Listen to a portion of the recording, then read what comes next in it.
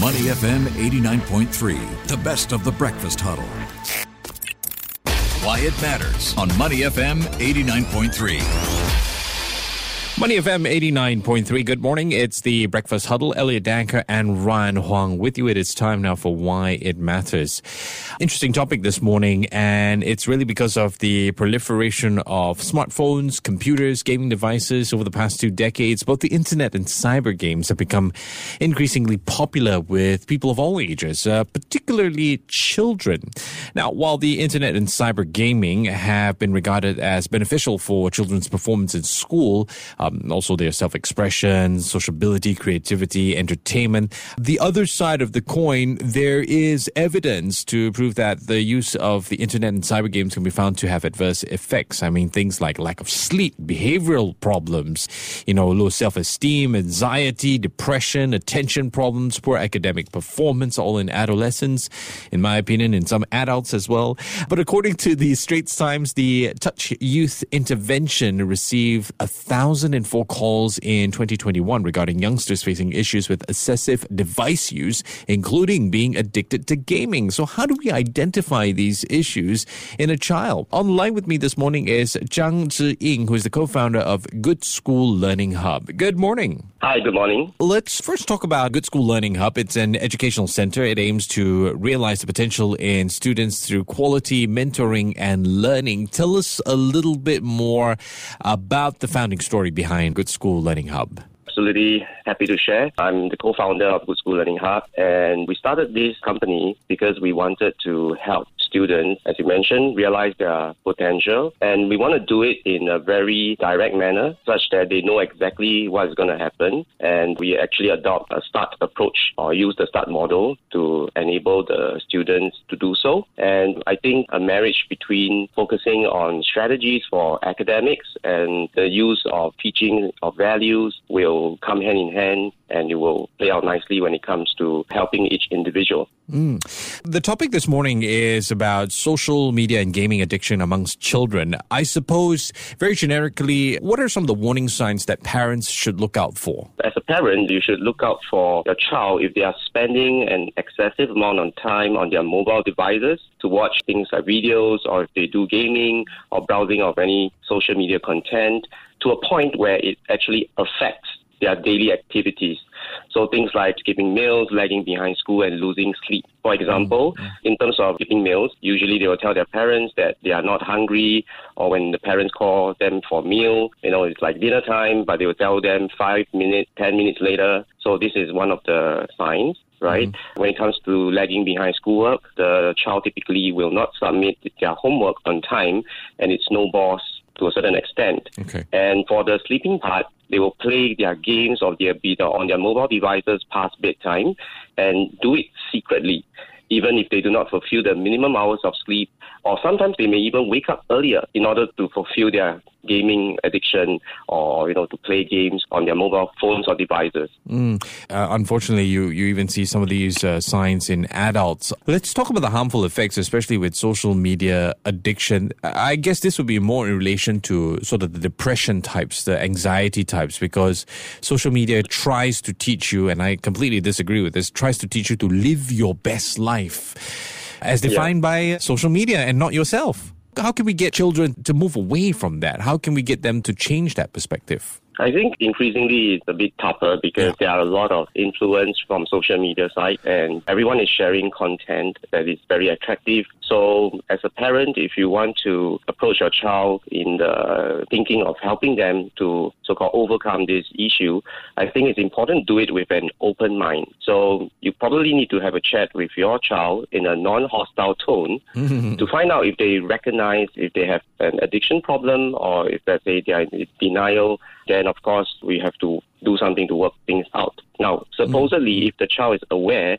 that they are addicted to social media content and on their mobile devices for a long period of time, then the parents can actually work out an actionable timetable to keep track of the time spent on each activity, and maybe have a mutual agreement on reasonable rules and consequences for not following this proposed schedule. Right. So the child can actually be given autonomy as well to decide on the rules and consequences if they should break it. Okay. However, If the child is in denial, let's say they do not want to acknowledge that they are addicted to social media and gaming content, then of course parents can actually help them to discover their addiction by first getting them to acknowledge that it is actually causing disruptions to their life, those kind of losing sleep, delaying meal times, etc. And if the child refuses to acknowledge even after parental intervention, then of course it will be best to seek a professional help. I want to talk about the professional help in just a second, but just touching back on some of the methods that you're employing. So basically, it's like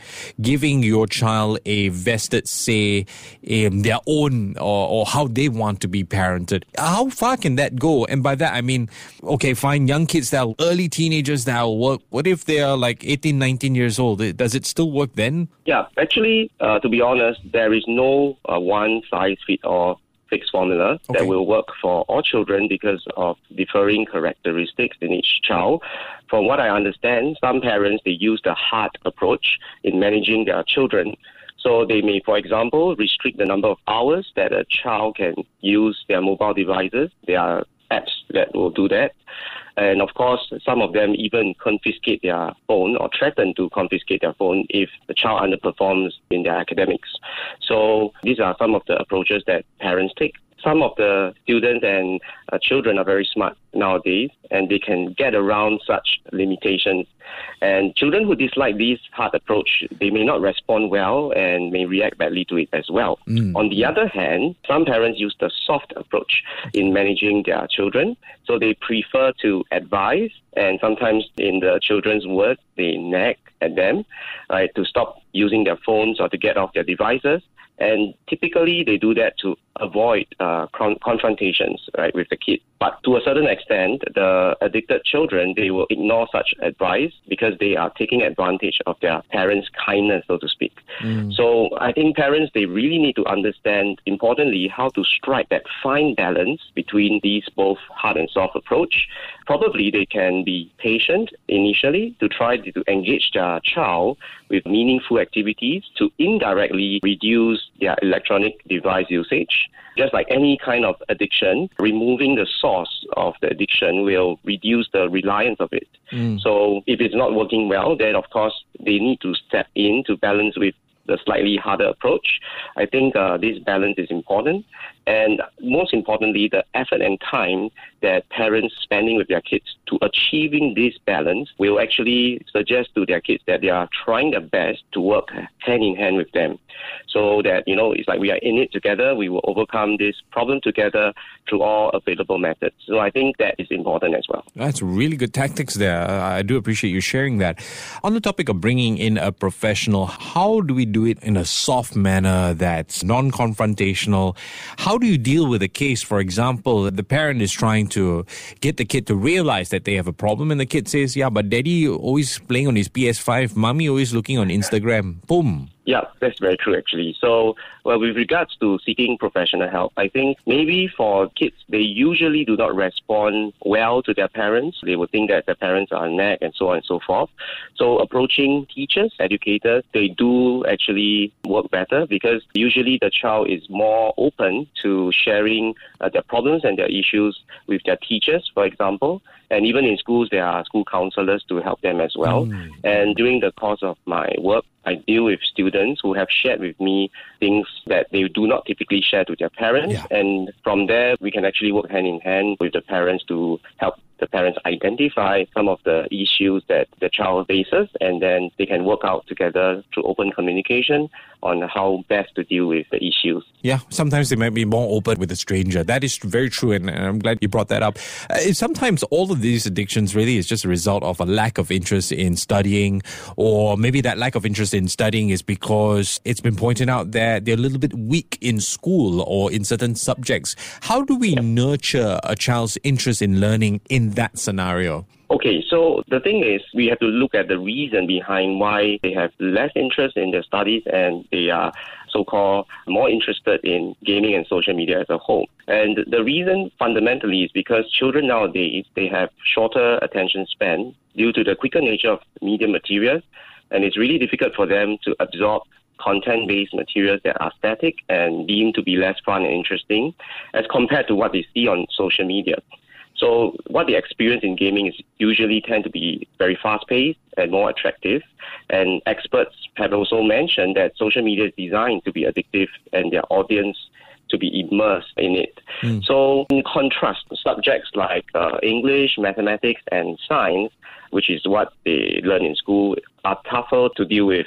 The time spent to be able to complete these tasks will take up a lot of time. For example, if you are writing an essay, it will definitely take out an hour or more just to complete it, and you still wouldn't know what is the issue that you face until the script is returned to you by the teacher some time later. And if you compare it to watching a video or, let's say, playing a game, it can be actually completed and enjoyed within minutes. So with this idea here, of course, comparing these two items, it is no wonder or natural for the child to actually lean towards gaming and social media. So back to the question on how to actually help them overcome this, right? In gaming, the sense of accomplishment and instant gratification is there. That's what hooks them in and reel them into the gaming world. They can't really experience that in contrast when it comes to academics. When the students fail their test, they will feel lousy, right, about it. And it's not easy to get that winning feeling in the test if they were to continually fail over and over again.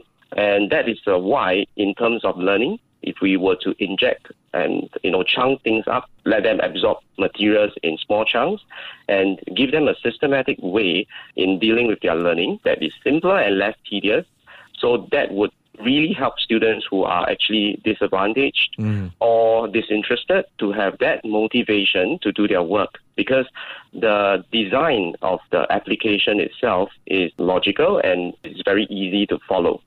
And with that, it will really reduce the inertia for students to use that approach to manage their studies. So, for example, over here at Good School Learning Hub, we use the START approach to do that, to deal with it. Okay.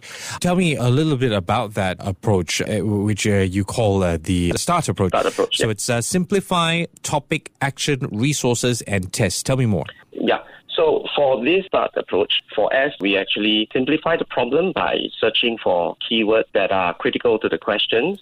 T stands for topic, which means we identify the topics that are actually tested. A stands for action, whereby we formulate the most efficient action plan to solve the problem. And R is the resources, right, where we utilize relevant resources to carry out this plan. And finally, T stands to test out the plan and we're to refine it. So this is actually a model that we apply to all the different subjects so that the students will exactly know what is missing and what is unclear or where their issues are. We will be able to directly narrow down and zoom in and say, hey, this is the issue that you're facing, and we solve it at the root of its problem. So the issue when it comes to studying, when students have no motivation, is when it is not specific and when there is no clear feedback. Right. So with the START approach, we actually enable the students to do that.